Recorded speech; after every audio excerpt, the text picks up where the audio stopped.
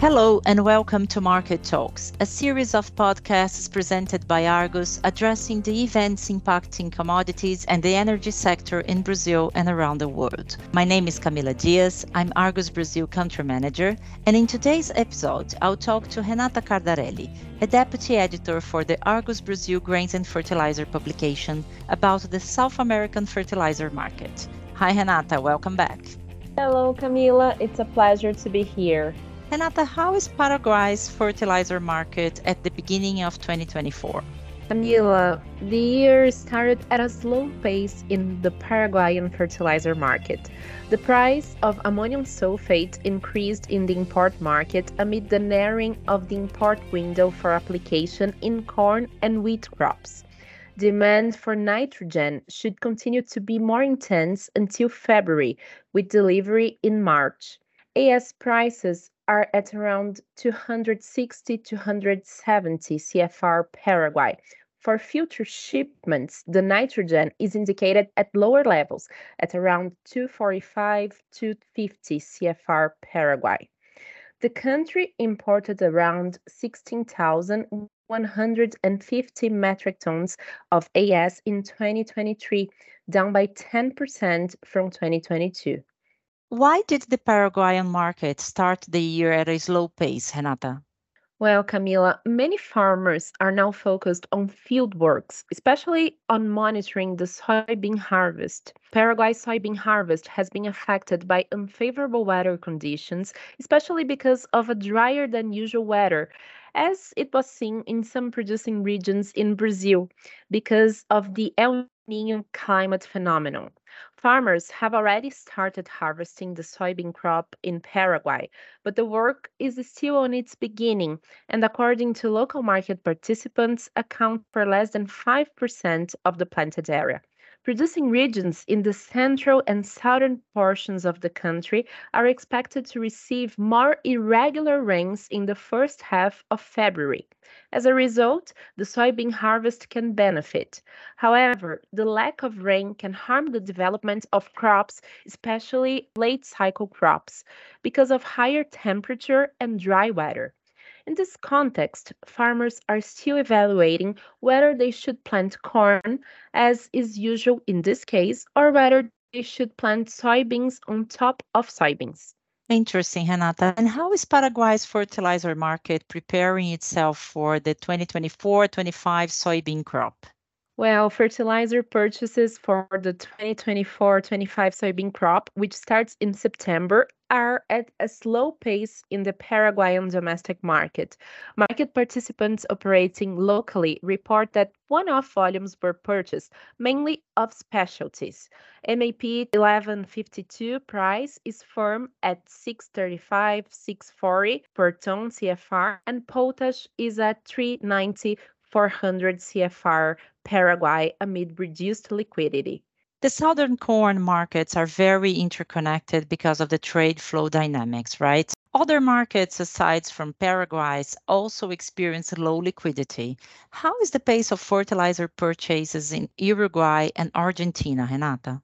That's true, Camila. In the Argentinian market, low liquidity also prevails. There is one-off demand for phosphates with loading in February, and prices references for MAP, DAP range at around 583, 592 CFR Argentina with no deals reported. There are also indications that an important buyer in the Argentinian market is looking for volumes of urea for replacement and arrival in March and April. President Javier Milei signed a resolution at the end of December eliminating and replacing the Argentina Republic's import system known as CIRA. It generated many difficulties in 2023, especially in assessing the US dollar and consequently paying suppliers. In Uruguay, the expectation is that inquiries for phosphates will begin to intensify. Historically, Uruguay has depended on fertilizer vessels that first land in Argentina and are sent then to Uruguay. Paraguay is a landlocked country where buyers usually arbitrate between the prices charged in Argentina and Brazil to close fertilizer deals. Paraguayan buyers have difficulty finding availability of trucks to transport fertilizers from Brazil to meet their last-minute needs, while in Brazil, trucks are busy transporting grains to export corridors and fertilizers to corn producers. You mentioned arbitrage in the Paraguayan fertilizer market. In this context, logistics costs in Brazil are important for decision making.